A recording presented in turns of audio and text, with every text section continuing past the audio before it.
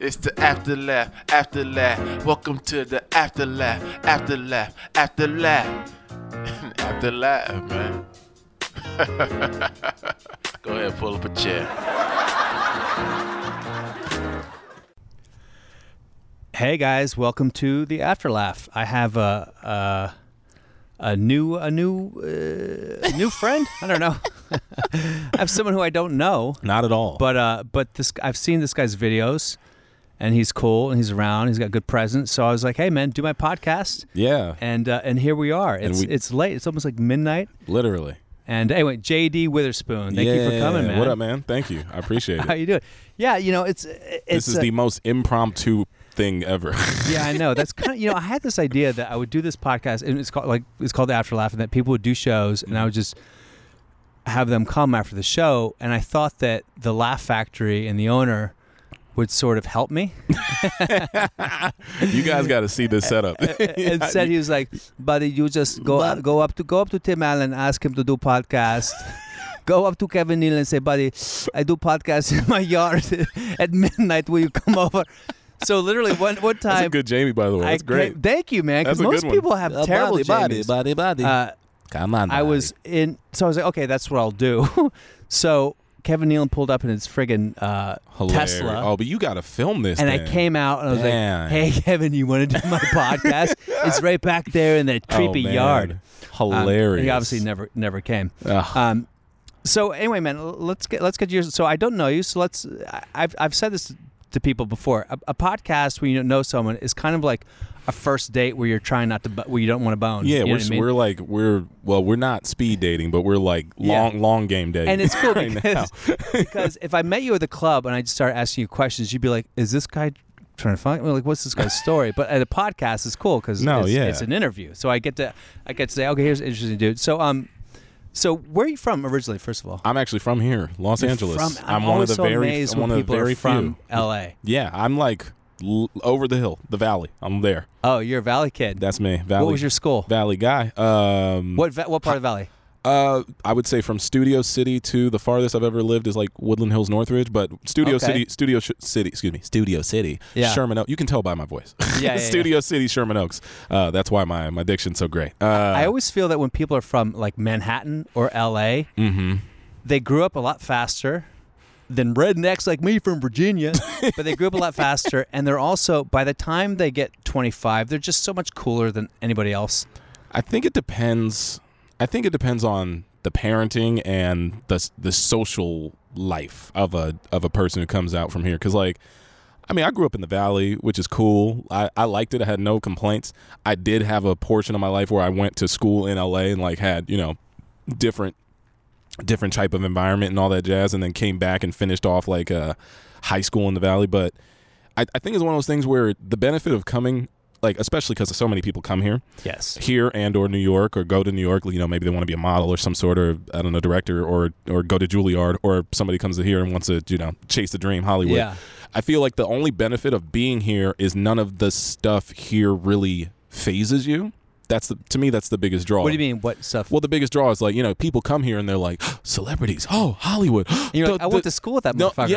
It's like, it's like, let's say you saw Will Smith was somewhere in a normal spot, like Will Smith's at Chick-fil-A. It's like, bro, relax. Will Smith used to shop at my mall all the time, and that was like Fresh Prince days. He wasn't even that big then.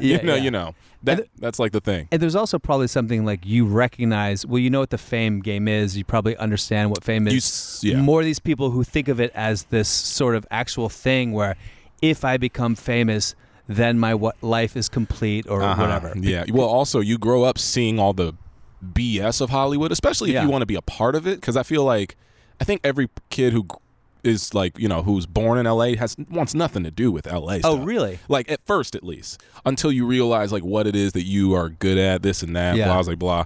And when I grew up, I wanted to be an artist. That was what I wanted to do. And by artist, you mean painter? More like a cartoonist. That's better, probably. I wanted to be like a cartoonist / animator when I was a kid, and that's all like all my classes always revolved around art. I remember the end of high school I did AP art. I remember I tried to go to a college. They have AP art, which is kind of hilarious. Exactly, because it's like how much better could you be? But no, but honestly, no. If you're being truthful about it, there are some people where it's like, oh, someone like me, I'll be like, oh, I draw, I'm an artist. Yeah. But then you'll meet someone who's like, good. I'm good by standards of I don't really draw all the time, but if you ask me to draw like a picture of you or this and that, like I have the background. People would be impressed. People would be like, wow, I didn't no idea you can do this. But then it's like, then you meet somebody who like has their stuff hanging in like the whatever you call it. I'm about to say. I can't think of any museum that has anything. I'm about to say the Mimosa. That's not right. Mimosa. The MoMA? Yeah, the MoMA. Is that I don't know. What's LACMA's the one here? Well, LACMA's here, but like New York has MoMA, Museum MoMA, is that it? Yeah, Museum Art. We are so uneducated. This is. But yeah, so like okay, in comparison, like I have a friend who literally his whole life is art. He wanted to be an artist and he is an artist now. Yeah. And if I were to say like, yo, we should do like if we did a side-by-side comparison of his art, oh, he would crush me. Sure. Cuz that he put the hours in. I eventually stopped and started getting goofy and doing comedy crap. Yeah. So now, I can do that. I'm a better public speaker than he is. Sure. But he's, nice with his hands. But people, do you think people can really tell the difference between his art and your art, like a layman, a normal person? A layman would think they're both top tier, but I think if you really look close, you could point out which one is technically like more skillful. Yeah. Maybe. So how deep down the rabbit hole did you go with wanting to be an illustrator? Because by the way, I actually wanted to be an illustrator too. I wanted to be an illustrator for Marvel Comics. I think a lot of kids did. Yeah, Marvel, DC, but definitely. I had very little talent. When my thing is, especially, I don't want to say this for everything because some people, I do want to say this. I feel like if you put the time into something, you can learn it and or get better. I think so. You don't think you could just have some people just have a hand in an eye? I think some people are raw talent, definitely. Yeah. No, like me, I want to say you're more attuned, definitely. Yeah. Like I learned because my mom was an artist, so she kind of taught me early on. So I got into it at a quick age. But like mind you, at a quick age, I remember I had one really good friend who was like the only other kid who liked drawing as much as me, and we both liked, cartoons. We would draw like The Simpsons growing up, Powerpuff Girls, Dexter, all these goofy cartoons. But I always remember resenting him because he was naturally gifted, and I could not keep up. He would always be 3 steps ahead. Like he could draw from vision. I'd always have to trace. Sure. Like when I was younger, I remember I couldn't draw The Simpsons off of just looking at them. Yeah. I would have to get the dumb little sketchbooks, how to draw The Simpsons, and then he would be like, "Oh, you still using those?" I'm like, "Hey, F you, dude." Yeah, it's like natural skill. Yeah, there is definitely, I would say, a natural thing. But for people who like, because I have friends who have told me, "Oh, I could never draw." I'm like, if you can hold a pencil steady and follow a line, you could eventually, I think you can be able to. I kind of feel like those are the people who say, if you can talk, you can sing. If you can walk, you can dance. And I think you can learn, not at a professional level, but you can learn to the extent of at least getting by. Like, well, I'll put it this way. There's a lot of actors who can't act. Who are killing. That goes to a different point to me because I feel like there are compromised art forms, and then there are pure art forms. Okay, that's true. Mean? There you go. And that may sound a little reductionist, but for example, they're really. I think comedy too. I think you can be not funny.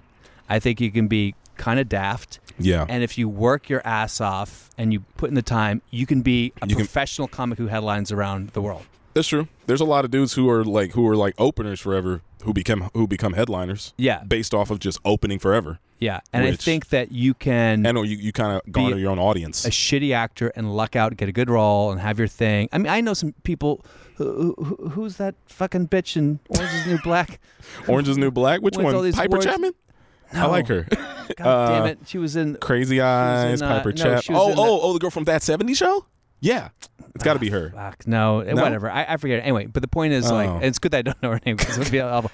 But like, I watched because I went to school, and like I know I'm not saying I'm so great, but I recognize really like the way you recognize a good artist. I recognize a good actor. It's the same thing, and this is the best comparison anyone's ever told me.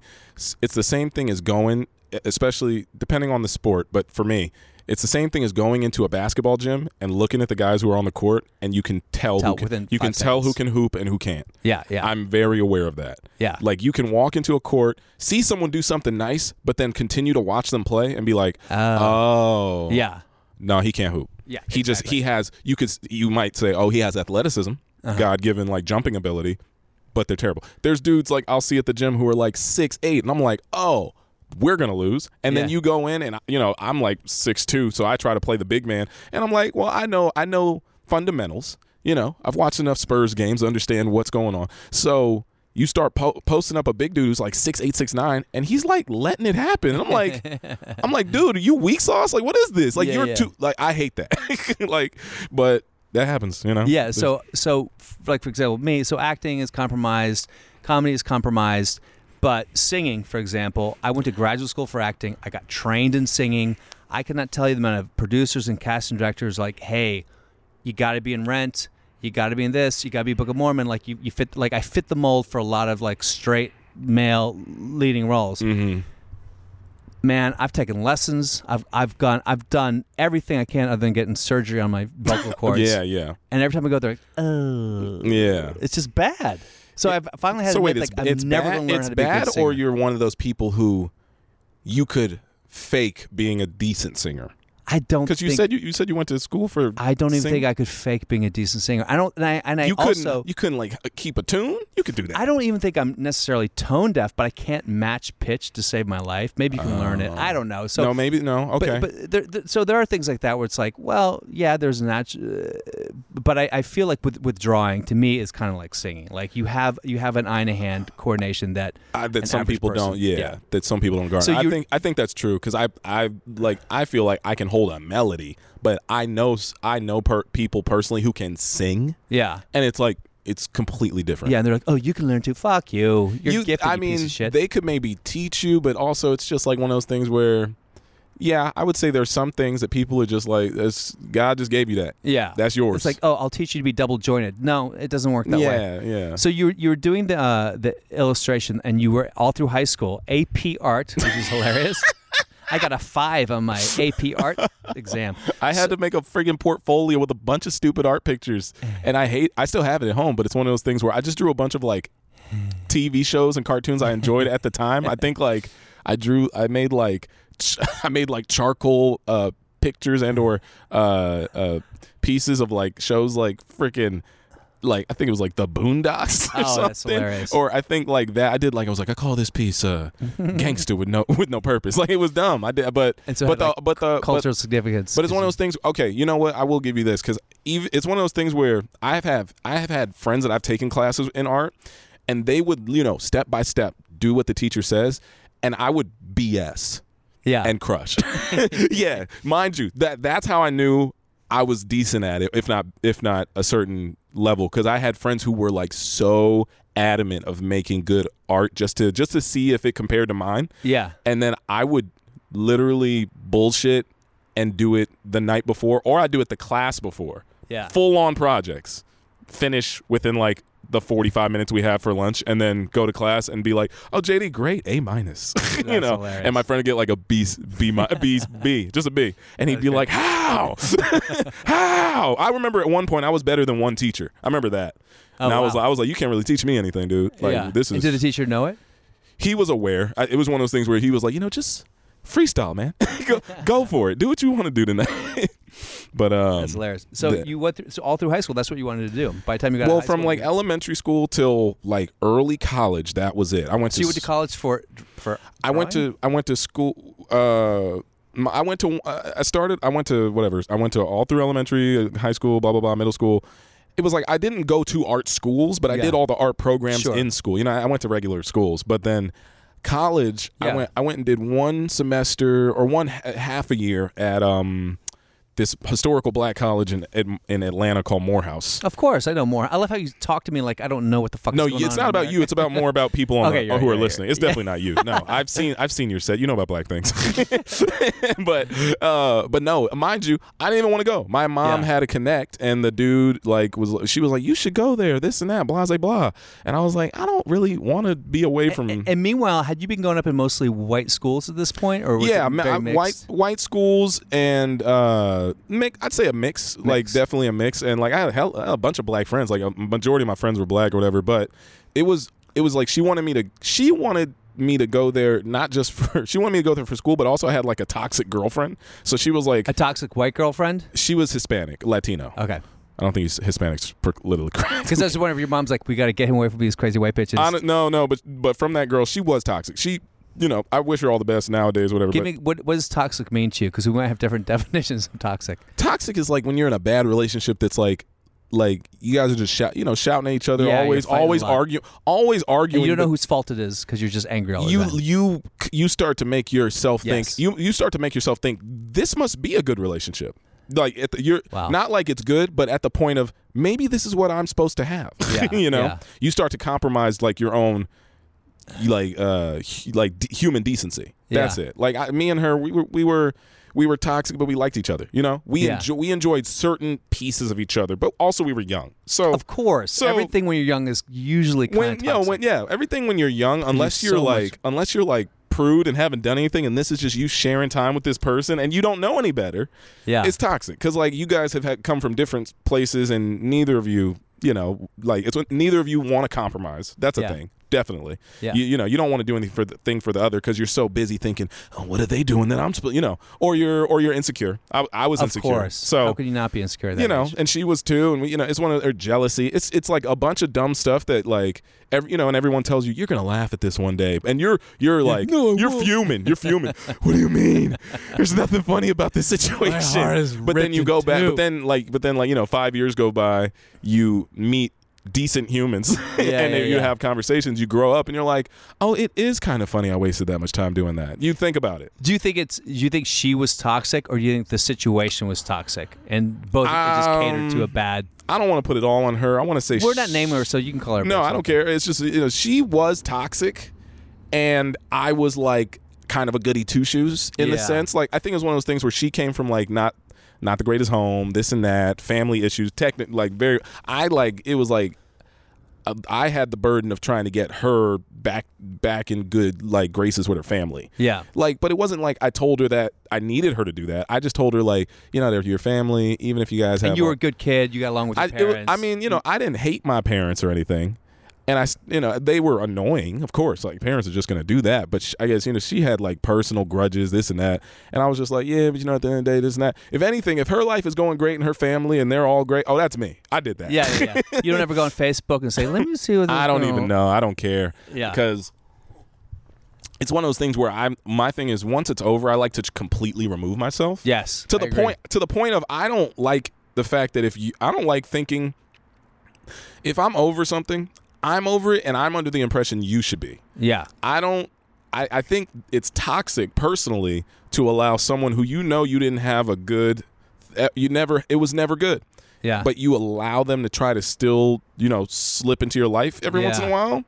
So I don't let her do that. Like, I remember at one point, because I'm married now, and I remember like a year before I was married, I remember she was like watching one of my stories on like Snapchat. What, your fiance at the time? My ex. Oh, your ex. My ex was me and my fiance or I don't think were we fiance? No, we were. We were fiancés or however you say it at this point. And this girl from like literally this is a 10-year-old relationship.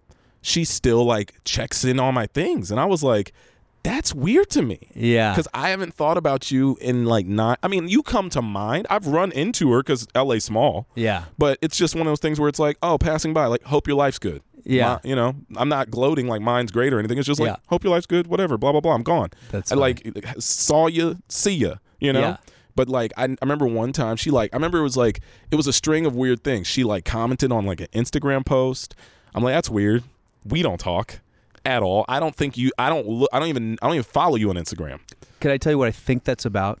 because they feel upset that this new girl got the life she could have had. Well, I think that might be part of it, but I also think maybe she didn't even know that. It could also just be she was in a relationship. Mm-hmm. It went tits up in a ditch, and then she's like, "Ugh, I'm lonely. I'm miserable." Archives. This guy was nice. That happens. Yeah, and then, I'm aware. Oh no, if there's a moment, I'm the guy. Yeah. No, I'm not. He was nice. Not to gloat, but if I look at it from the outside looking in, I was probably the best dude who came around. Yeah. Personally, from like an understanding point, this and that. We had our spits and our spats. Yeah. But at the end of the day, I was like sure. Loyal to a fault. And she started contacting you on Instagram. She didn't contact. It was just weird that I'm like grown at this point. Yeah. You know, that's the weird part. That would be like if an ex like wife hits you up 10 years later when you're with a girl, your wife of however many years, who now you've established a relationship you're going to focus on. And she's just like, "Oh, I'm so happy for you." Especially if it was bad. Contacting me. Especially if it was bad. If it was like a mutual, like we're just not working together, that's one thing. But it was, if it was bad. Yeah, there's an agenda. We should, like, a psychiatrist would tell you, you guys need 2 years apart. Yeah. You should not contact each other. I've seen that on documentaries. Yeah. Like a crazy person continues to watch what you're up to. Yes. Like if she sees me, because I hear that, ladies. if she or any woman or any man sees you, like, because we do entertainment. Yeah. That's one thing. Like if she catches me on a commercial one day, I'm sorry if I came into your head that day. Yeah. Just know I'm doing all right. It's checks are paid, baby. You gotta kind of love it.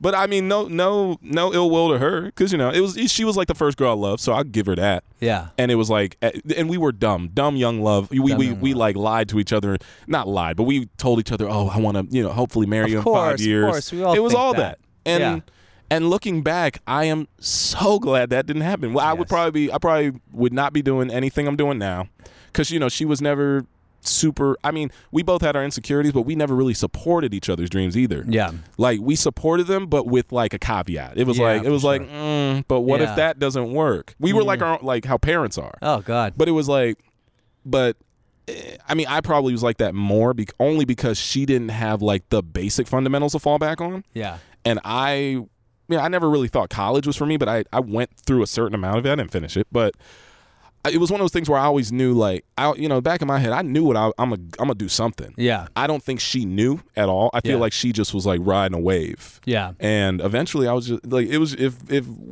we would have stayed together, I probably had like 3 kids, and me and you would be having a completely different combo. There's a sliding doors. Who knows if I'd be doing sliding door scenario? I'd be doing a lot of suicidal humor.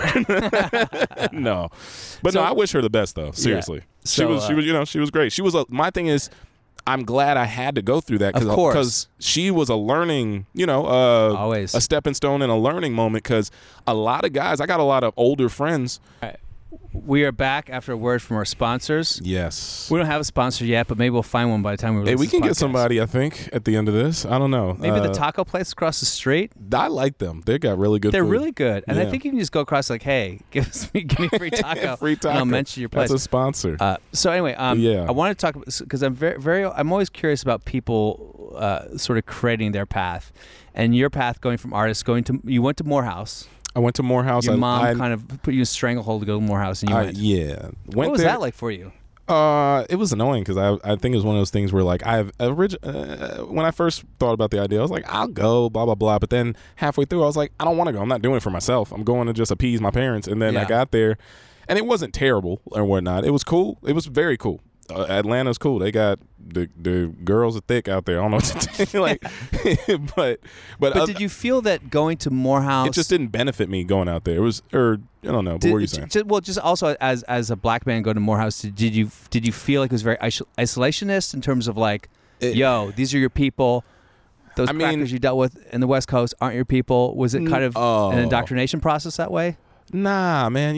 It's one of those things where the dudes who were like that to me were weird. I'm like, to me, that's weird, bro. Like, I grew up in LA. First off, it's diverse as hell out here. Yeah. So going to Atlanta, where everything was like black pride, black this, black that, it was cool. But it was one of those things. It's cool. I respect it and I appreciate it.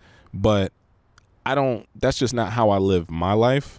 Like, you know, I don't want to. I mean, you know, I'll definitely take black people's sides all day just because of, you know, whatever it is that we have to go through.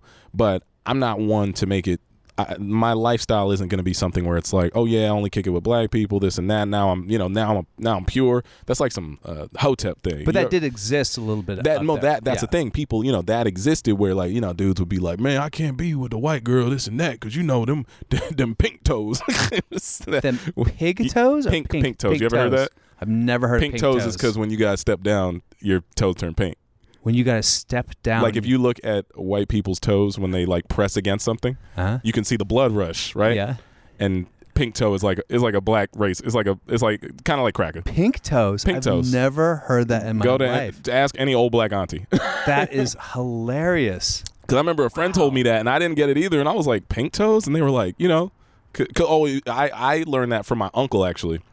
Probably shouldn't out him, but because his daughter, back when I was in middle school or high school, she had a white boyfriend. She just, you know, she loved white boys growing up, and my uncle would be like, man, can you believe her bringing around that pink toe to the house? And I'm like, Uncle, what do you mean? And I was like, what's a pink toe? First off, and he was like, you know.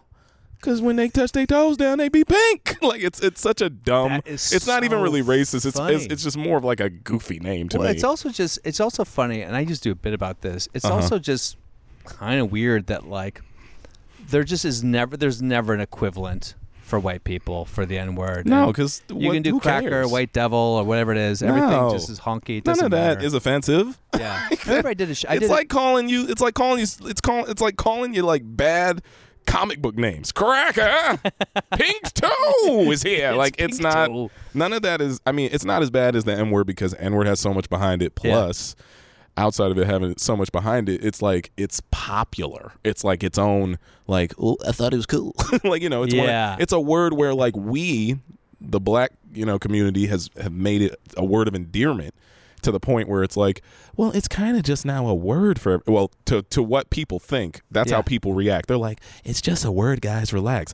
I don't believe that. I think there's definitely some unfortunate hate and stuff, regardless of how you say it with the, people say the hard R now and an A.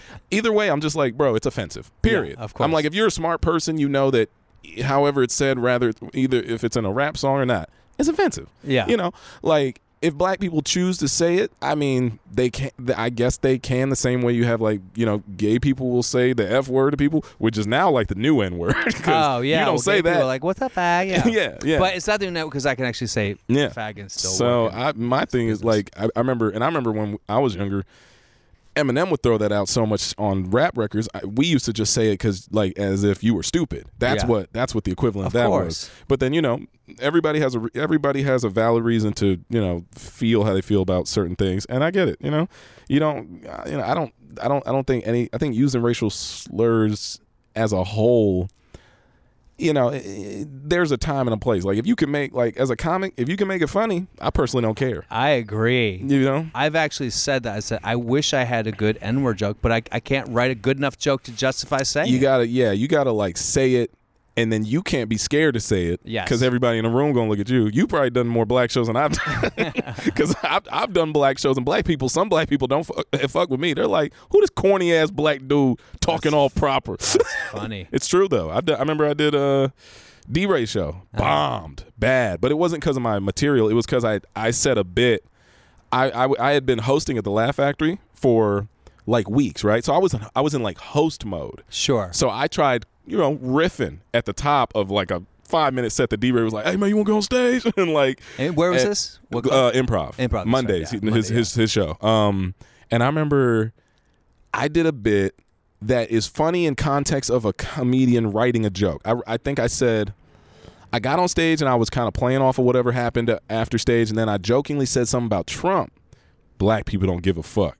They don't want to hear any type of you cannot put him in any good light, period. Right? So interesting, yeah. Basically, so he's just like the unless you can really follow up with like like some sort of either you know thrash on him at the end, or it's fucking funny. Yeah. Or people have the comedic mind to be like, oh, I could see where the joke is. So what was the joke? Do you remember? The joke was because of I said a bit where I was like, hey, look, y'all, what if Trump actually does well and he goes 73-9 like the Golden State Warriors. Yeah. I said that. It was just a premise. It was literally something that was not in my material, not something I've worked on, something that in the back of my head I remember saying to myself, and I was like, that's funny.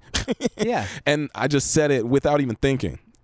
That was the end of my set. Oh, wow. Didn't get booed or anything, but people just tuned out. They were like, no, we're good. And then like continued to do my material. I think maybe 10% of the crowd was still paying attention.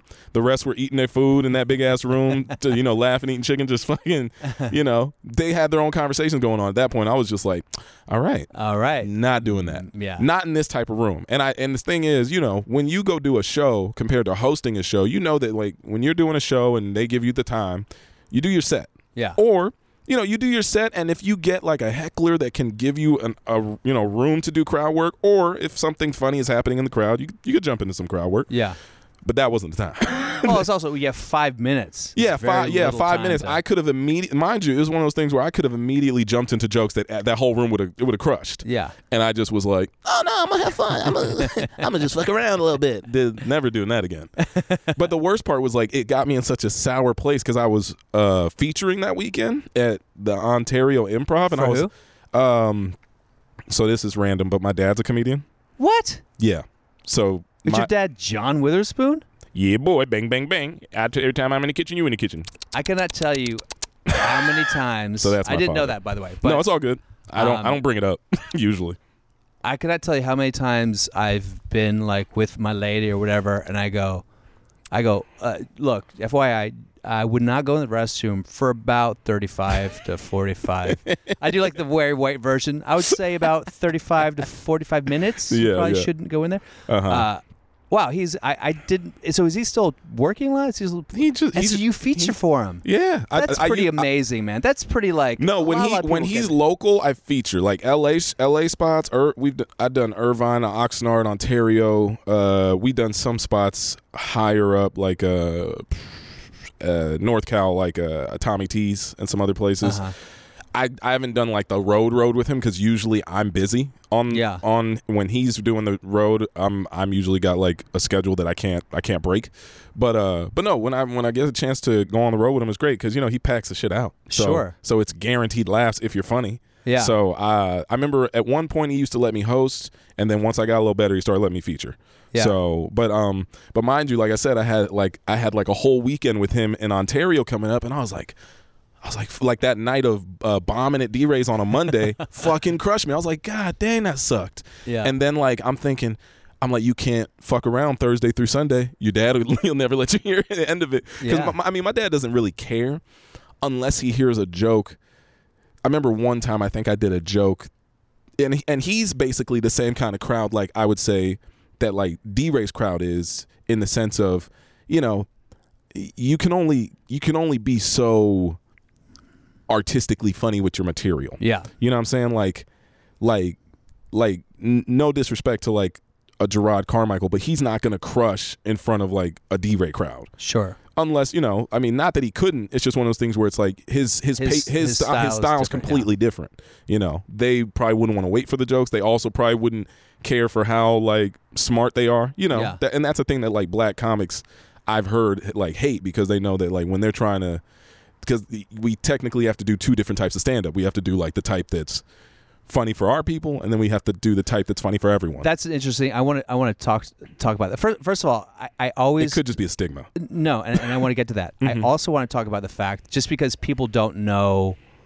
I always forget, like I'm in such a weird small bubble of world where I assume everyone knows who the fuck we're talking about. So John Witherspoon, we should probably get into that. he's an actor. I don't know much about. I do know that he was in the Friday movies. Yeah, if you guys, he was in Boomerang. He was in Boomerang, Hollywood Shuffle, Friday 1 through 3. He plays the dad who's always taking the shit on the toilet. That's what I literally explained. And that became his thing. Yeah, no, that's his bit. His dad who's shitting. Like, every time he has a new movie, like, hey, you got shit in this movie. Yeah, right? He's in Little Nicky with Adam Sandler. He's in a few movies, but also he was the voice of the granddad on the Boondocks. That's like, oh, that's great. So people, House Party is where I first knew him. House Party. He was in that, and also, and I want to say one. I'm just thinking of newer projects. he is the homeless guy on Black Jesus, which is a show on Adult Swim. Yeah. Very cool. Was he always a stand-up, or was he an actor? Stand-up. So stand-up was he was an actor first, but he came to L.A. from Detroit and got into stand-up, and he was a door guy at the store. He was a door guy at the store for he was like one of the if the you original think, if you think of the original class, him, Dreesen, Letterman, what's her name, all these people, Mooney, the twins, people who had come up there prior, Marshall Warfield, I don't even know, Mike Binder, all these guys, older dudes. They're, Leno, people who would just come, or whoever was like at the store when it started. He was there. He was a door guy. He was at the, he was at the boycott or whatever you call it, the strike. Oh, the strike. Yeah, he was part of the strike. There, he used to like drive Mitzi around. He used to be like that close. Mm-hmm. Yeah. But he's like one of the guys who like has been there, done it, and made it, and is still. He's one of the OGs who's still working. Has he told his story? Is there a memoir? Or he literally, because they're doing a doc on the store for Showtime, like a 5-episode or 6-episode series. He recently went over there to record an interview with him and Mike Binder about it. Oh, very cool. And because he told me one day, I was like, I stopped by because I was on break from work and I was going to an audition, and I stopped by my parents' house and I was like, "What's up, man? What you up to?" And he was like, and I do his impression, but he was like, "Oh, JD, I'm just about to go to the Comedy Store and talk to them for a second." And I was like, "Wait, why are you going to the Comedy Store?" Because I remember when the Comedy Store reached out to me because they knew I was his kid, they were trying to get him on a podcast, and I asked him, and he was like, "I don't want to do that shit." Like, he didn't care. He gave no shits. But then he said that he was like, "Man, they've been calling me trying to get me to do this interview for Mitzi dying and shit," and I told him I've been ignoring the calls, so I'm finally gonna go. And I was like, "Oh, that's cool." And I was like, I'm trying to, I go to the store, I'm trying to get in over there anyway. Yeah, of course. So I was like, "Hey man, if you want to finesse me, give me some spots." So, but he went like there during the day and literally just did an interview with people who didn't even work for the store. They were like a production team, who were just filming in there. But I went and hung out and watched him talk with Mike for a little bit, and it was funny. The stories he was telling were super funny. I was like, I had heard you hadn't heard before. A majority of it I knew about, but he told like one story that I had never heard about him back when he was on the Richard Pryor show. Yeah, and he was saying how, I forgot what it was. He was saying that they were doing a bit that never got on air because the show got canceled after 4 episodes because Richard Pryor, the jokes were way too crazy for the show. Have his time. But he said there was an episode. He said there was a situation on the lot where he was dressed up with the rest of the cast as big babies, like grown-ups in baby outfits, like diapers and everything. And he said that Richard Pryor had a guy who was kind of like his like spiritual guide. And the spiritual guide was was talking to all the cast members saying, "You guys know that eventually you guys are going to outgrow this. You'll be funnier than Richard. Some of you guys will be just as big, if not bigger." And he said Richard walked in on that conversation. Oh, wow. And Richard was like, "Man," I don't know how to do Richard Pryor, but he was like, "Man, motherfucker, you got to get the fuck out of here." Like, he did that. And he said for the next 30 minutes, the spiritual guide was leaving. I think that's what he was, or maybe some sort of mentor for Richard, but he was leaving. He was like, "Man, I'm out of here, man. Fuck you." And the whole time they were walking across like the NBC lot yelling "fuck you" to each other. And the cast, who's dressed up in baby outfits, was just following them. And then he said like tours were going by and they were like, "And to the left here we have the Richard Pryor show." Like, he was saying, "Fuck you, motherfucker." "Yeah, fuck you, no, fuck you, motherfucker." So I was just listening to that in person. I was like, that is so fucking funny, dude. Yeah. Like, the fact that he doesn't talk about that I'm like, these are like, I mean, he doesn't need it because he's got his own material based around him. Sure. But damn, I was like, that's just a funny fucking story. Yeah. So, but yeah. So I want to talk, we brought up a couple things. One thing, I want to go back to this idea of like being a part of a legacy family, because I've had a lot of people. I've had like Tony and Jordan Rock. I've had Shantae Wayans, and there are a lot of people. I feel a lot of people have different approaches to the idea of having, or Camilla Cleese, who's John Cleese's daughter, growing up with a famous father. I imagine it presents sort of a lot of interesting roadblocks and also access, a combination of the two of them.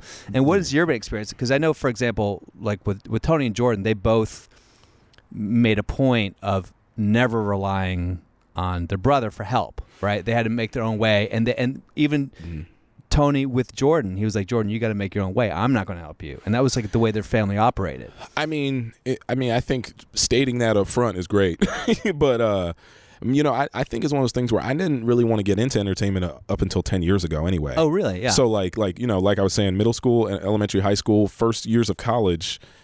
Well, I was going to ask you, like, so. Yeah. I'm sorry, I want to hear this, but I had a thought, so I hate to interrupt you. But no, go for it. When I was interviewing Ruben Paul for it, he was talking about when he bombed. He bombed following Chris Tucker, and he talked about Chris Tucker when Friday came out. And I was like a white guy when Friday came out, so to me, Friday was like a movie that was funny. But in the black community, Friday was a cult classic. I mean, not only cult classic, it was a seminal moment in black entertainment from all accounts. So was there a moment where you, just JD growing up, where your dad all of a sudden was like, oh shit, my dad's famous? Or was he always kind of famous? He was like Wayne's Brothers. He was famous. Yeah. When he was on the show, because he was the dad of the Wayne's Brothers with Marlon and Shawn Wayans. Oh, he was just famous. Oh, so that was quite, huh? Because they always say you make money in TV, you make fame in film. But I mean, like the motherfuckers from Friends were getting $1 million an episode at a certain point. And if you're thinking like back then, these are the 90s. So I know he was famous because there was a point when, and even probably still till this day, not as much as before, there was a point where we could not go to certain places without him being noticed, you know? Yeah. To me, that's fame. Sure, of course. Like we couldn't go school shopping like we used to, because it was like when we go to malls, we would get stopped every 5 feet. Yeah. So I believe there was like a moment in his career, and I think still, like, if people notice him, they'll want to stop and get a fucking picture. Oh, for sure. Absolutely. But it's funny because my thing about him is that he believes that he's still well known and recognized, but I'm like, Dad, you're not as famous as you were when you were on Wayne's Brothers, bro. But if I tell him that, he'd be like, "Oh, JD, you a hating ass motherfucker." I'd be like that, because I remember I told him we should go to the mall one day. I was like, I'm grown, he's grown. Me and my brother's like 22. I was like, we should go to the mall, maybe just kick it, hang out like fathers and son. He's like, "Oh, JD, I can't go to the mall. I'm too famous. I'm too big. I'm too big time. If I go to the mall, everybody gonna want a picture with me. Everybody want to say hi to me." And I'm like, "Hey, bro, I don't think you know what year it is." I'm like, "It's 2019, not 1999." Like if this was then, I was like, put on a jacket and some sunglasses. We'll be fine, Yeah. But he's like, "Oh, no way. I'm too popular." What does he think about your impersonation of him? Oh, he hates it because it's dead on. Perfect. He hates it. He's like, I mean, it's uncanny. He tells me, he's like, when I do it, he says, "JD, that don't sound like me. I don't know who it is you think you sound like, but that ain't me."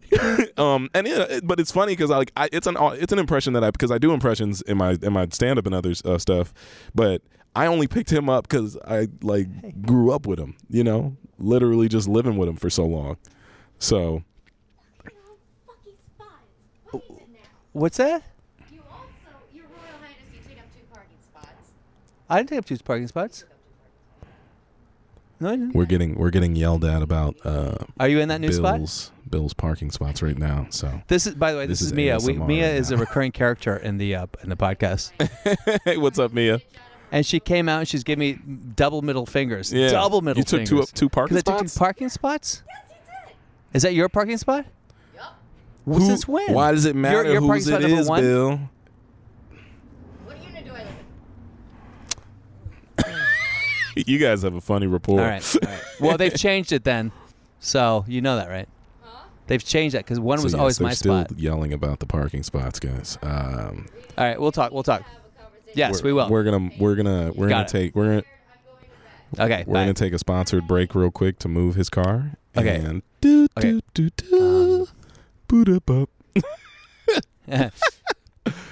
This is real podcasting. This is why I do the show, guys. This is it. So I've talked about. I have a crazy neighbor named. I've seen her at comedy places. Yeah, she's a comic. Yeah.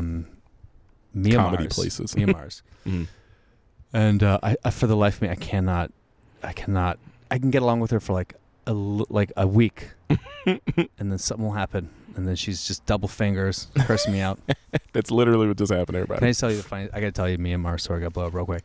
So I've been doing this podcast for like a month or so now, and it's out here in the yard. Whatever. It's like she'll have her group of derelicts over there, and they're like making, and I'll be like, "Man, can you just for the hour? Can you?" She's like, And one time it was 4 a.m. She's here on my couch, and she's like, and she's talking real loud, and I'm like, "Is someone out in the fucking yard?" So I come outside. I go, "Mia, it's 4 a.m. She goes, "If you can have a podcast in the yard, I can wait for Tinder fucks in the yard." So, oh my god. So Mia Mars, check her out on social media. Anyway, so back to. But yeah, man, I don't even know. We were talking about your dad. And I was talking about like you seem like you have a very kind of different vibe. Different vibe. Yeah. It wasn't like obviously Tony and Chris Rock. Nah, I mean, well. I was at a different level. Well, too. No, like you said, I feel like legacy. I mean, I don't like calling no legacy family. Dude, I can't think of another way. But like Shantae, I know what you mean. Like Shantae Wayans as a Wayans. Well, that's because they got a legacy. Yeah. Okay. You're just the one son. I'm behind the caboose, if anything. I wouldn't call this a legacy. Do you have other brothers and sisters? Yeah. Are they in entertainment as well? My younger brother, he's only one. He's a producer. He produces music. Oh, okay, cool. But he's, we all do different things. Well, no, me and my dad do similar things, but I also have like the whole different genre of entertainment where I do the internet stuff. Yeah. And that's not his wheelhouse at all. Yeah. And that's where I started. Well, that's not where I started, but that was something that I did like to coincide with acting. Because like, if we could ever get past this part. So in college, went to Morehouse, black college. You guys understand that. We're past that. Went there, got over it, came back to Los Angeles. So you didn't graduate? No. I didn't even like Morehouse long enough to stay. I went there and I knew I wanted to be. I remember I went in for an audition because in Atlanta they were casting for. You remember Wilmer Valderrama's show Yo Mama? Oh yeah. I auditioned for it. Yeah. And I didn't think anything. I didn't think I booked it or anything. So literally a month or maybe half a month later, 2 weeks later, I'm on a plane going home, and then I changed numbers and I checked the voicemail on my old phone number, and they were like calling me for booking me, and I'm like, oh shit. But mind you, I didn't know what booking meant. I didn't understand what was going on. I was just kind of like, I was going to be on TV. Oh, I lost the opportunity. So I didn't give a shit. I just went home. I went home, went to a local school out here, went to Cal State Northridge, and when I was there, I was pursuing like GEs, but also having art classes just to keep me like, have some sort of passion. But halfway, okay, we got a car in the background. That's fine. They can't really hear it. Yeah, these are very good mics. I was gonna say, while I was at school going there for art, halfway through I had no idea how to pursue an art career. And I was like, well, what do you do? I was like, how do you get your art? And I was like, I knew I still wasn't like, I knew I was decent, but I was like, I'm not good enough to sell this shit. So, and I mean, I could have like got some references from my mom because she was like an art dealer at one point, also an artist and other stuff. But I think eventually I was just like, I was like, it felt like it was just like one of those really cool hobbies I had done forever. Yes. It was never something I think as a kid, I thought I'd be an artist because that's just what you say. It's like, what do you want to grow up to be? I want to be an artist. I want to be an astronaut, fucking moon man, whatever the hell, firefighter. But eventually in college, I was just like, I don't know what I want to really do. And then I had a friend of mine who was like, well, why don't you try to be a actor or something? You're always wasting time. He said, why don't you try to be like an actor or a comedic actor because you're always wasting our time in class making us laugh. And I was like, that's a decent idea. But it was like, I've always been a class clown. Yeah. Always was a goofball, always doing stuff like that, always acting out loud, never was really scared of public speaking. That never really fazed me. So that was always just something I did just to fuck around. Yeah. And then I think as he gave me that random idea, I ran with it. I had a friend whose mom was a casting agent, or she had her own agency. And I was like, well, do you think your mom would like sign me? And she was like, I'll ask her. And then her mom said, well, I'll have you come in and audition for me and we'll see what goes on. And I read her like some commercial crap and she was like, yeah, you got a good look, blah blah blah, this and that. And then that was just like the start of me auditioning. But auditioning is garbage. Yeah, I know. Just literally the process is pointless. It's the most mostly commercial auditions at this point. Yeah, so mostly commercial auditions, and it's the most indecisive. Like being an entertainer, auditioning is the most indecisive thing ever. Like unless you have footage of yourself that can showcase what you do. Yeah. Then I guess it makes sense. But if you already do have that, they should literally just book you off of seeing what you've done. I completely agree. So, and that's what happens once you get to a certain level. Certain level, you know, Will Smith is not auditioning. Will Smith is being given scripts. Denzel's being given scripts. Matthew McConaughey is being given scripts. Freaking Leonardo DiCaprio, they are already solidified. You know, they've got the clout. And also the work. They've done the work. But yeah, I was auditioning, and mind you, I did I think I did a year of auditioning and a year of whatever, and like within a year, I had gotten at least 50 to 100 auditions.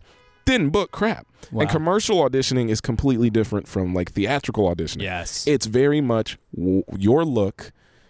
If it represents the product, because at the end of the day, the casting people aren't making the decision. The people who are selling the product, or the agency who is telling the people who are selling the product what they should be looking for, that's how you book. Yeah. And people don't know, a commercial audition, you go in, there's 50 people. There's a million. A million people. And they all know each other. Hey, how's your kid? Where's your school? And my thing is, I would never want to be trapped in that circle of being just a commercial actor. Although they used to be able to make a ton of money. Well, now SAG's screwing everybody over. Yeah. Or not, it's not SAG, it's the production people, it's the companies. The companies they're all trying to do non-union stuff to be cheap. Yeah. So that's the thing. That's why you have protests for SAG right now, where it's support union actors. I remember I went in a commercial one time. I don't do commercial auditions anymore because I was like, I'll quit the business. I'll fucking go back, use my engineering degree. I'd rather do that. Commercial auditioning are the worst, man. But I went to this one commercial audition, and it was a Rice Krispie treats, and Rice Krispie, they're being wheeled in a gurney, and I'm supposed to be giving CPR to the Rice Krispie treat because it's soggy. And they're like, it's Noah Wiley and ER, blah, blah. And I started okay, come on, guys. And she was like, you're not taking it seriously enough. This is a life and death situation with these Rice Krispie treats. There's no way. And I was like, you're fucking... I mean, she was yelling at me for That's crazy. Doing it without high stakes. First off, if you guys don't already know by listening to this podcast, Hollywood is full of crazy people. Yes. Seriously, there are so many egos in this industry that it's uncanny. I understand how you can garner an ego, because once you get a little power, it feels good. So whatever. Yeah. But in the sense of commercial auditioning, I was not booking. And in that year of not booking, and also whatever else, I was going to school, but then eventually I remember I got kicked out of Northridge because I flunked a class. I flunked a class because I purposely didn't go because I didn't understand how to do the work, because it was a art illustration illustrator / Photoshop class. Didn't understand Photoshop, didn't understand how to do the art on the program. I was literally hitting up a friend who knew Photoshop to do my homework. So at a certain point, I was like, I'm not learning this. I was like, it's cool. I'll just take an F in this class. I'll do well in the rest, and then I'll pick it up next semester. Didn't know I was on academic probation. So they were like, you're out of here. Yeah. So I got kicked out, which I feel like a lot of my greatest triumphs have come from me getting the axe. Honestly, because you won't stop unless someone tells you got to go. Yeah, sure. Otherwise, literally, you will not move on. That is what you can just be mediocre forever. Yeah, or be stuck in a hole, or just accept your situation. So that school kicked me out, and I also had a knack for film at the time. So while I was going out and doing auditions this whole time, I, in the midst of that, created a YouTube channel because I was like, well, I'm not booking anything, so maybe... So I might as well create my own content. Literally, that's all I said to myself. I was like, well, I got funny ideas. I could shoot a sketch.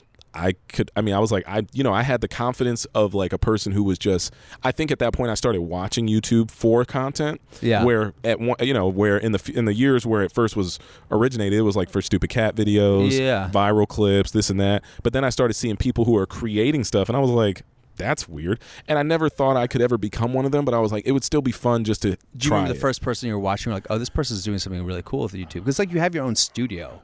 You're free. You're your own freaking network. Yeah. Honestly, I mean, unless YouTube shut down, which it has hit the fan sometimes. So you can't rely on it. You got to have your eggs in different baskets, baby. You can't mess around with it. But I remember some of the first people who motivated me to really try to step it up, because it was one of those things where when I first started, I was just thinking, I'll just make a funny skit and this and that. And my sketches of the beginning were very much just random ideas I had that I was like, all right, I'll start it here, and it'll be beginning, middle, end, goofy little. Do you remember your first sketch you filmed for YouTube? Yeah, I remember. I have them. They're on the internet. You can go look them up. If you go to youtube.com/JD Witherspoon, they're there. You don't go back and go, I'm going to delete this now. I think the first thing I ever posted on the channel that I actually work hard on, that I actually started on and worked hard on, it was just like a welcome to my channel video. It was like, hey, because YouTube it's half like skill and it's half personality. Well, you know what? I'm gonna take the skill out of there. It's more personality over content. At the end of the day, if you do anything on the internet, you are opening yourself up to the masses for people to get an inside look at what you do. If you post stuff about your personal life, if you create personal sketches, then honestly, you're just you're giving out ideas for free. Yeah. Somebody could rip that shit off and make it into an SNL sketch, could make it into a Comedy Central show. That's something you gotta think about. Yeah, for sure. If they discover it and that shit has got 30 views, they don't think anybody's watched. They're like, shit, we're gonna take this mug right now. So it's something you gotta think about. But like when I started, I was just like, I got funny little quirky ideas and skits that I want to shoot. I'ma just try them. And I went back on like some whole old hard drives of skits that I deleted, and I was like, oh my God, these are so bad. But they're like, but they're great because it showed my passion and excitement to do it, because I don't have it anymore, but I still do it because there are days where I find like the like motivation to be like, oh, I want to make something cool. And how often do you post now? Do you have like a thing like I gotta do at least 2 a week? Or? Well, my whole career it's one of those things where I pivoted, because when I first started I was doing sketches. Or even before that, because you said the first skit I ever made. I remember the first thing I ever made was like a bad thing on my dad's iMac computer in iMovie. I was just like, I used to have really long hair between the ages of 14 and 21. So 7 years of me having like really long hair down to my thing, whatever, cornrows and shit, afro. But I used to make really like one-off skits. I didn't know what the heck I was doing, and doing parodies with music that was definitely not mine, copywritten music. So those videos, if there are very few people, but there are a few of them who still know about my first YouTube channel, which I named The Funniest Black Guy. Perfect. I was surprised that wasn't taken, but that channel is dead to me. If you want to go check it out, it's got some skits. It's still there. It's still there. Yeah. Because like, why not? But once I got into it, I started like making. I tried my goal was to get to the point where I could make one skit a week. Yeah. Which back then was like crazy. People were like, one a week? You're like a television series at that point. Yeah. But yeah, I was doing 1 a week sketches, posting them, reading the comments, trying to reply, see what they like, and then also think about what the next one is. That's the worst part, because it's kind of like living paycheck to paycheck with your ideas. Yeah. Because you're like, dang, all right, what's going on next? And if you're at this point, you're not getting paid. You're not even thinking about getting paid. No, I don't think I didn't get paid like until 5 or I don't even know. I want to say I didn't get paid real money until like 5 or 6 years into understanding how the money worked. Like I knew that there was money being built up, but I never garnered that amount of money on my sketch channel. Yeah. Because the sketch channel, I didn't post consistently enough. Well, not consistently, but like eventually YouTube kind of, their algorithm shifted into quantity over quality. So people just started making garbage all the time, or good stuff all the time. It kind of led to like, I feel like that sort of led to like the live streaming culture, because people could just do hours and hours and hours. Yeah, well, that's I want to say that's even like further down the road. But like, I started my YouTube channel that I take pride in 2010. And 2010 to like 2013 to me were the golden years of like YouTube and genuine like good stuff being made by people who were just creative. Yeah. Like there was this guy I watched named Julian Smith who was great, and I know him personally, but his cinematography was so, I was like, what is this? I'm like, these are movies he's making. Yeah. He's making short movies on this freaking app. And I started to like look up the type of gear he was using, and I got into cameras, and that's when I was in that midst of that, within like the first year of me starting my YouTube, that's when I got kicked out, and then I went to film school. And I was at this film school. It's like Columbia College of Hollywood. It's like a branch of Columbia, but they have it here in Hollywood. I've seen the ads. Yeah, it's a little shitty film school in the Valley, but in Tarzana. But while I was there, they unfortunately, I had learned so much stuff on my own at that point. They couldn't teach me much. They showed me how to like set up Red cameras and stuff that I was like, personally, I was like, I would like to learn it, but I don't think I'll ever use it, because I'm like, I'm not shooting a film. Yeah. But you never know. Learning that stuff is not bad. You don't want to not learn how to use high tech stuff. You might as well continue. But I was so far ahead of the curve because I knew how to shoot. I knew how to edit. I knew how to green screen at that point already. I knew how to chroma key. I knew how to do audio. And all these teachers were, we had teachers who were putting us through the paces of stuff that, like, a lot of people, it was hard for them. I was like, bro, I've been making these. I've been making these skits for the last 2 years now. Yeah. So it was like a breeze. So you finished it. You didn't drop out. No, I did. No, I did. I did because there was also the harder part of writing, and I took a like script analysis class, and I did some sort of screenwriting homework. I did some sort of, like, there was one writing teacher who was great. He taught us how to do script. Just writing, how to write scripting, but how to write scripts. He just basically showed us like formatting this and that. That was a great class. This other one was like script analysis and film theory, and it was just one of those things where he was getting way too deep into shit that didn't matter. I was like, bro, I get it. I understand that this is a thing and you have to make a class out of this. Yeah. But I was like, this ain't gonna make or break my career. I'm not Jean-Luc Godard. No, and I think we literally did like I did like a film analysis based on a book that's based off a video game I like, right? So I kept it very much to me in my wheelhouse. And he was just like, honestly, this is just not good. And he gave me like an F on it. And he was like, you probably have to take this class again.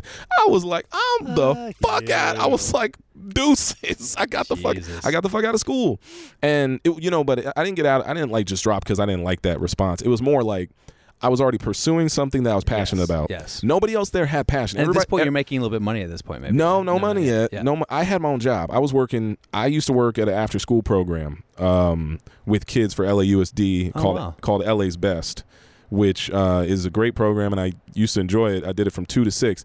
But like with everything, literally like the film class thing, the dude, like, he kind of nixed me and kind of held me back from getting farther in school. And I was like, I'm gonna take a quick little. I told my mom and dad, I was like, look, if I keep working, do you mind if I take like a whatever you call it, the semester? Sabbatical? Not a sabbatical, not like a gap year, but when people do like I'm taking a semester off type of thing. They were like, yeah, whatever. If you work, that's fine, because you paying for your bills and whatever. But then I was working. And then it was one of those things where, like, in the midst of working, after getting off of school, or if it was getting off of school or going to work, it was just one of those things where at the end of the day, the most exciting thing for me was getting home and working on my next sketch or my next video. Yeah. And that's a sign. And like, I had made a few skits at that point. This is like 2012, 2013. I had met people in the community who were really popular, who, I met them through like just reaching out via Twitter. I think I hit up like a friend of mine whose brother was like internet famous at this point. But his I wasn't trying to get it, his brother or him. It was more just like, I told him I seen his stuff. I was like, your stuff's dope, bro. I make similar things. I think I had like 5 or 10,000 subscribers at the time. He had like, that's good. Yeah, and I sent him like a video of me doing like a Drake parody, and I did like a decent Drake impression. He was like, "Oh, that's pretty cool, man." He's like, I might have a idea for a skit if you're down to be a part of it. And he had me come in and do it like a bad Drake impression. So I came and did that, and then through that I met like people who were like. It was very much like one of those incubator shits, Yeah. Like how people say they were like in Silicon before Silicon. Yeah. I was very much. Like, I feel like I got to a point, I'm still getting to a point in YouTube where, like, I'm well known throughout the community, but I'm not, like, I don't have, like, millions of followers, but I have a decent amount, and I have a great fan base of people who come through. But I was meeting all the people who were literally going to become, like, the next people on this platform. Yeah.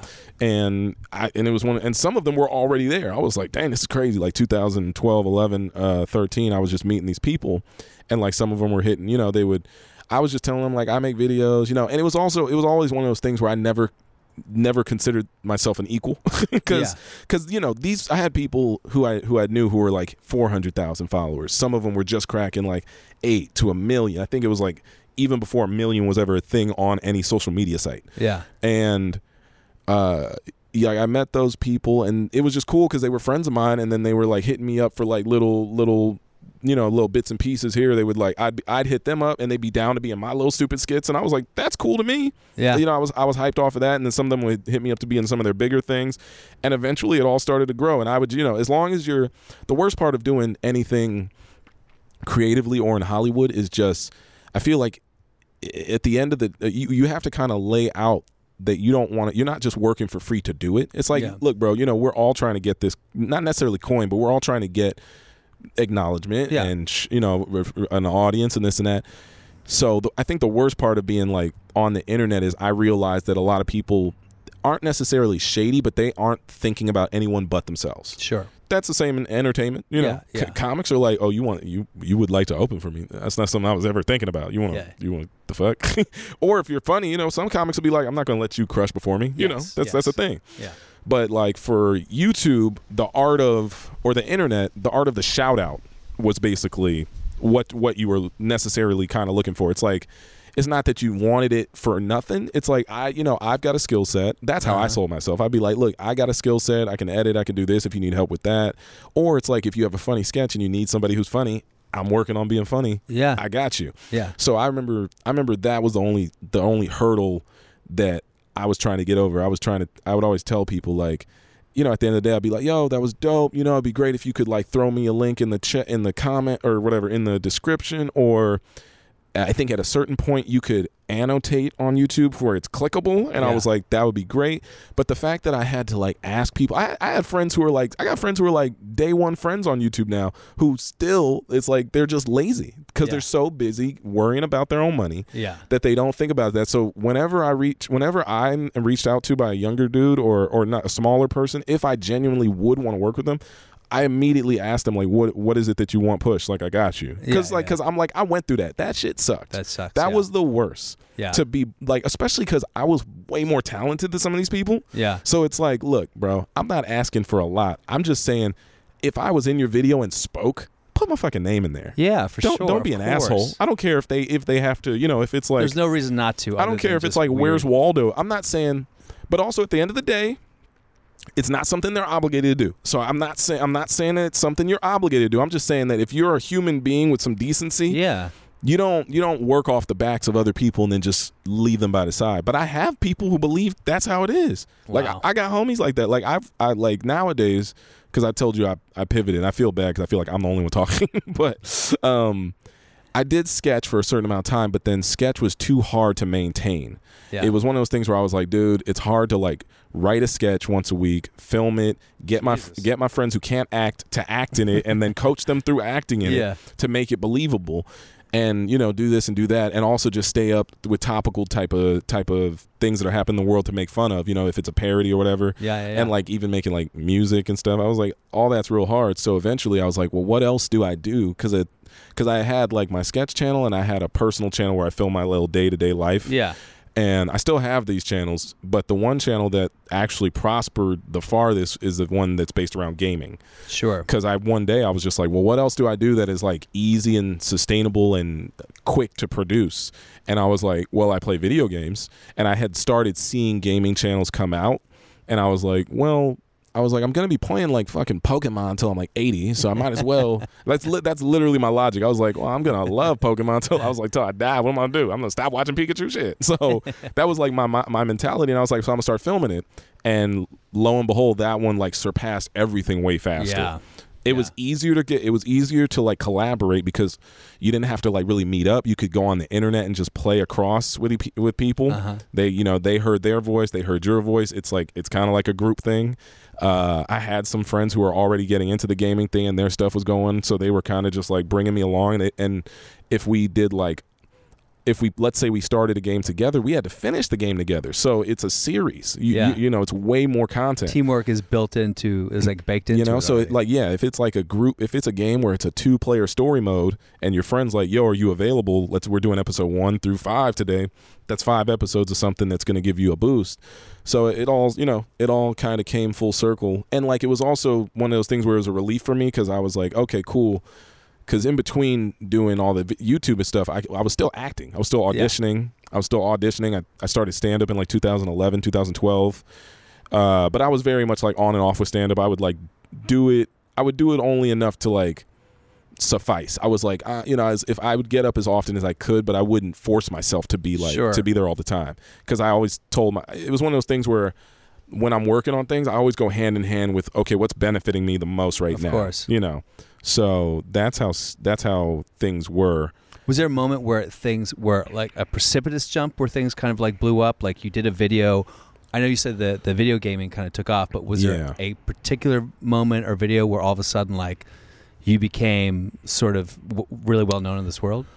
I want to say I think it was more based off of who saw my videos and who I played with, because there was one, like I got like one of my friends who's real big on YouTube who I've been playing with for years, and like I kind of got caught up in the bubble of playing too many games with him, so now everyone who watches him associates my stuff with his, as if my channel's just a backup for his content, which is not good. You don't want to do that. You don't want to, like, if you're going to collaborate, you should try to collaborate with as many different people as possible. Sure. Because if you get caught in a group, you're going to become niche. You're going to be that person's buddy or that person's cohort, or if it's a group of people, because there are some people I know who work together. Like I know a group of dudes who are like 6 dudes who are like very much like we game together, and they were nice enough to let me play a few rounds with them on certain games. I think we did some like Mario Kart and stuff together, but when they started introducing me to their followers, it was like a completely new group of people started seeing me. Yeah. And I remember I got a real big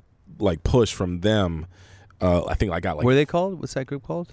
I think their little group's called Team 6, but it was like a friend of mine who's a mutual friend of the whole group. This guy, my buddy Marcel, who's his channel's called Basically I Do Work. He's got like 4 million subscribers, and he plays with like that kid Ninja. Now. Ninja, who's I know who Ninja is. That's how big he is. Mind you, my friend Marcel's smart because he didn't know Ninja. It was one of those things where he found a way. He found a friend of a friend who knew him. Yeah. And then he was like, yo, I play Fortnite too. It'd be dope if I could come on and play with y'all. And now he's got a whole new audience. Yeah, like he boosted, he was at like 2 million and boosted to 4 million in like 1 year. So who's like number one in that space? Is it PewDiePie? PewDiePie doesn't even game anymore. Yeah. Like he's the most most subscribed YouTuber.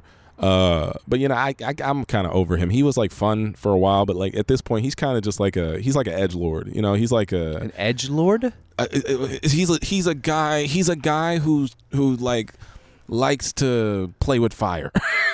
he's like an Anthony Jeselnik kind of. Like, you know, Anthony Jeselnik does material that he knows and deliberately provokes. Yeah. So I don't think PewDiePie does that, but there was a point in his career where he just did that. It was like there was a whole little, like, I guess you call them commentary channels, and basically it's no talent people talking ish. Basically it's like it was like Reddit. It was like visual online bullying. Yeah. But like I'm not going to take it that far, because a lot of them did have funny commentary. Some people could spin it into comedy, but it's like none of them are comics. Yeah. None of them are trained. Yeah. They're very much just like, they would take something that's cringy, which is like, you know, something that's like uncomfortable for everybody to watch, and you're like, oh, so weird, but then they would like rip into it. Yeah. And PewDiePie, that's what he does now. That's like his thing. Like he reviews memes at this point. That's like his content, which I'm just like, man. I mean, I get it. I'm not mad at him, because you know he did a whole 180 on his whole thing. He was doing gaming videos, and he's not known for gaming videos anymore. And he crushes. And he's like a fucking, you know, he's like a multimillionaire. He gets like 8-10 million a year. That's crazy. And also he gets away with everything. You know, he's running around saying the M word. He's running around. I know, isn't that nuts? I feel like that space. That one was nuts because it was hateful. But well, it's also weird that like in that space you can kind of get away with it in a way that you couldn't obviously. Oh, well, just in the internet's ruined everything. I will admit that. Like, it's ruined. I'm a part of it, but I'll admit it. It's a double-edged sword. It's ruined everything, and it's also made everything better. Yeah, it has. Like every technological advancement that we have, you got to give the internet credit. But at the same time, if you're an actor, if you're like me and you, like if you're someone in Hollywood, it's giving rise to people who don't know what the hell they're doing, but they're getting on. Yeah, you know, like you got internet comedians now who are not funny. Yeah. No, like not even just internet comedians. You have people who, because I don't want to say they have no talent, because to garner an audience takes something. I don't know. Yeah. But regardless of that, you got people who it's not that they're like jumping.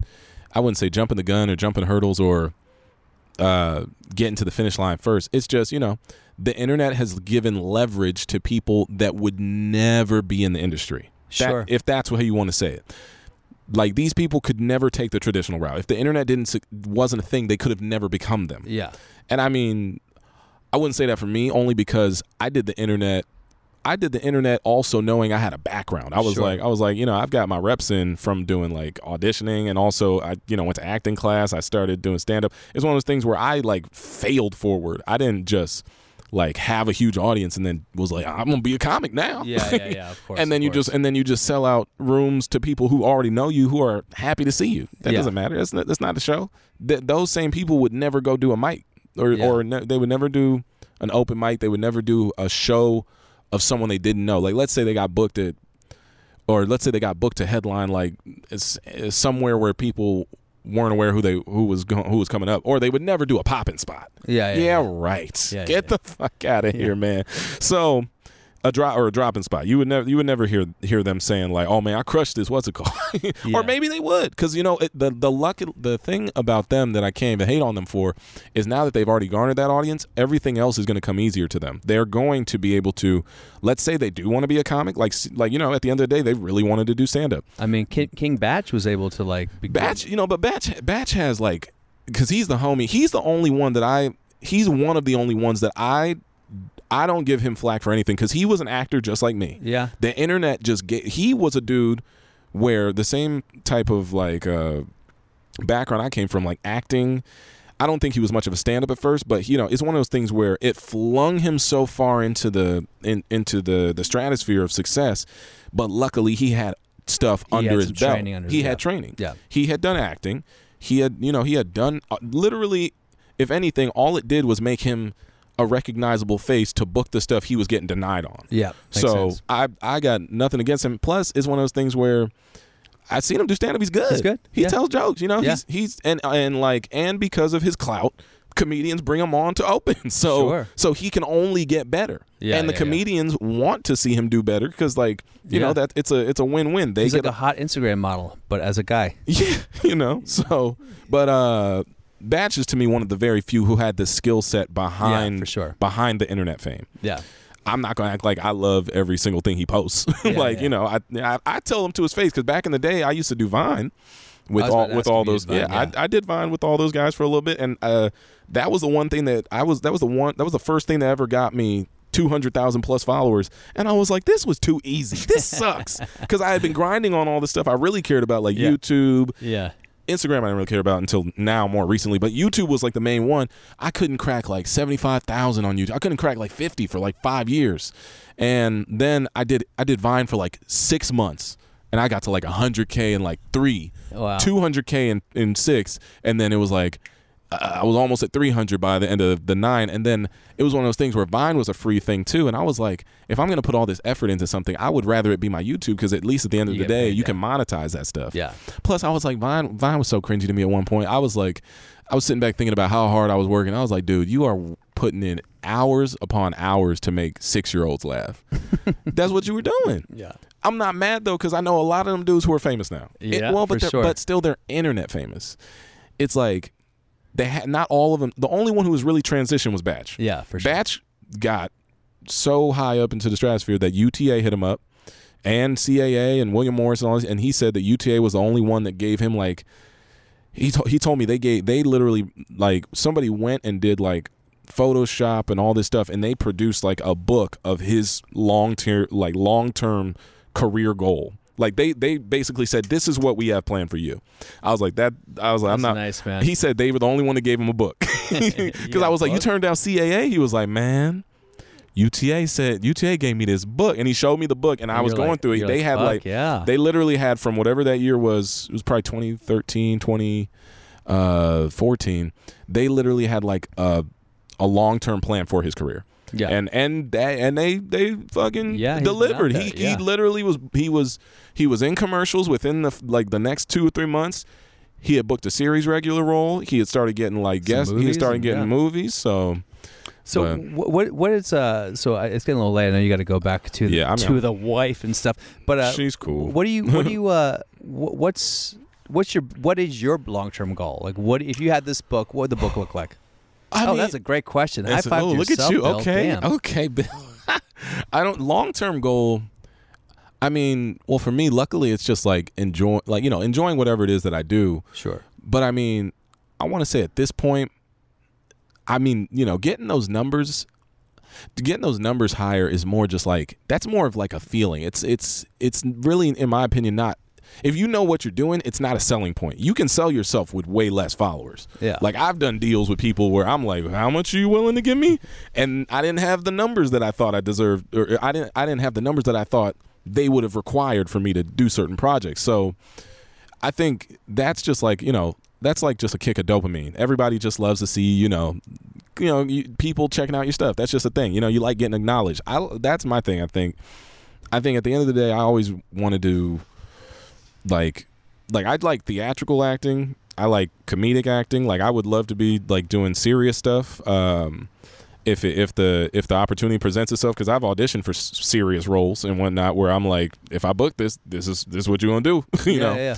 So I want to say at the end of the day, I think at this point, end of the day, is like possibly creating my own thing. Yeah.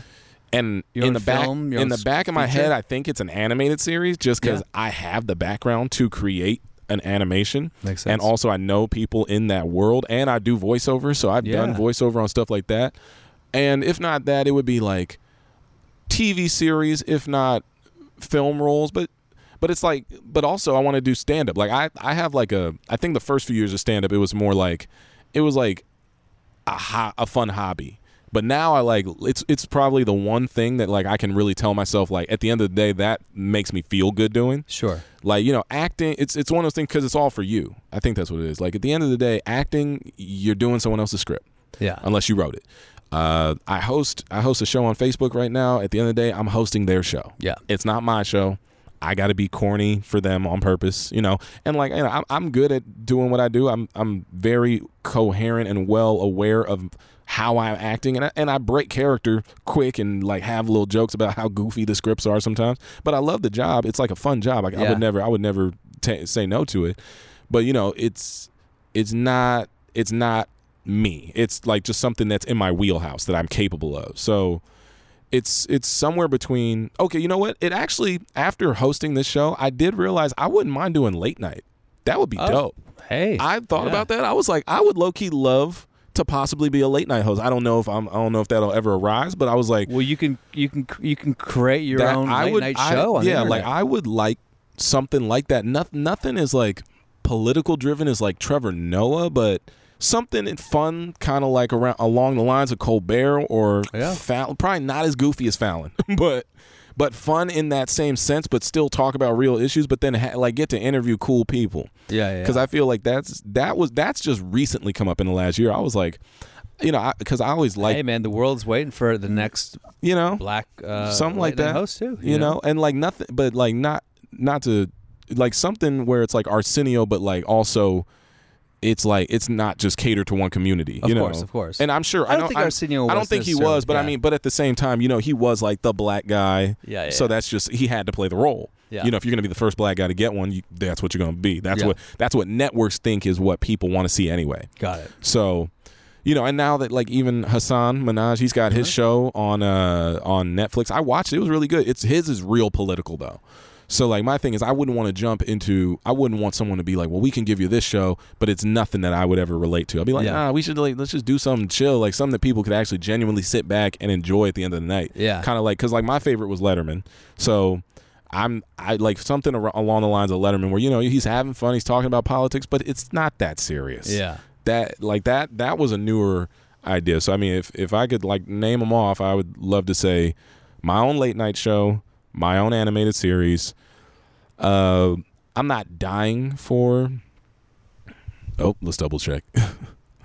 No, it's good. Oh, still going. Yeah. Late night. I think late night and animated are the top two. Like book and movie roles would be dope just because you're in a movie, but like it's not one of those things where like I could pinpoint what that character or act or role is. Like I mean, I feel like anybody. If you ask any black dude what they want to do who's an actor or entertainer, and this is the one thing I hate hearing, but this is what they want. They're like, oh man, I would love to be like Will Smith. That's just what black dudes think. Black dudes think that like success and happiness is Will Smith. Is Will Smith. And literally Will Smith will tell you it is not, because he's said it on his wife's Red Table Talk show on Facebook. But it's just one of those things where I'm like, I never looked up to Will Smith like that. I was like he was funny. He was funny on Fresh Prince, but I was like, I never saw him as someone who had the chops to be like I'd look up more to like Denzel or Idris Elba or something like that. And not really Idris Elba. He's a little newer. But Denzel is like, to me, what I think all those dudes meant to say. You know, because Denzel's like that smooth dude who's been like acting in everything since forever. Yeah. And actually has like, you know, I mean, I say Will Smith's gotten way better. I'm not going to knock him. And he's uber mega famous. But it's like, I wouldn't want his or like The Rock's career. That's not something I aspire. Or even like Kevin Hart. I wouldn't want that either. Like, it's one of those things where like, at a certain point, those guys are just getting money to get it. You know, they're famous to be famous, and they're well known, and they're talented, but they're not challenging themselves. You know, and I understand not doing that because if you're getting that money, you know, you get as much as you can. Because I remember I heard Kevin Hart in an interview say, because people were like, "Are you ever going to do serious roles?" And he was like, "Look, if the opportunity presents itself, sure, maybe in the future, but right now, I'm getting this blockbuster movie money." Yeah, you know, exactly. And he's not wrong. If you can get that for as long as possible. Because then once you get it to a point, you can take the break to pursue the little like serious. And that's why, because he just recently did, and I saw it, The Upside with Bryan Cranston. Yeah. It was good. I liked it. Definitely like, hey man, I won an Oscar. Yeah, well, Kevin Hart's not going to get that one. No, Kevin might be part of an Oscar film, but that movie unfortunately, it's like Kevin Hart is still Kevin Hart, and he's still just funny to be funny. Even when he was trying to be serious, it was like, you know, he was just, oh man, it's just funny, you know. And Bryan Cranston's so serious, he's so like, yes, you know, like freaking Breaking Bad. But you know, but Kevin, if he wants to, he could get there because that's the same thing Jamie Foxx did. Like Jamie Foxx, I remember he had an interview where they were talking about what was that movie he did where it was Collateral, the one where he was with Tom Cruise in the taxi. I don't know if that was the one, but I remember Collateral was. I think, I don't know, but the one where he was Tom Cruise in the taxi, I remember he had an interview where they were saying, he said how he realized he needed to become like a real actor at that point because he said he was in the table reading his scripts like he would on Jamie Foxx. So he said he was going through like, wait a minute, man, like we got to stop, and they were like, and they would stop table reads and they'd be like, Jamie, what, you know, and he's in front of Tom Cruise. Tom Cruise been doing stuff. Vanilla Sky been going through his whole career. So he was like, Jamie, we're gonna tone that down. It wasn't Tom telling that, but I think the director was telling like, Jamie, we want you to be more more grounded with this role. And he was like, oh, like, you know, he like had a epiphany, like, oh shit, what the fuck am I doing? But I don't know. That is what I'd say. Cool, but man. also still doing my internet stuff if I can. You know, hiring a team of people to produce here's a thought: maybe you could do an animated talk show. That could work too. too. Had one in a while. That's a thing. Space Coast Coast to Coast. Oh man, Space Coast was amazing. So listen, we should wrap this up. Let's give out some handles. Anything you want to promote in the next? Let's do it. And I apologize, podcasters. I feel like I ranted my whole life. Hey away. man, it's an interview. It's an interview about you, so that's great. It's true. I love it. I hope that you all enjoyed it.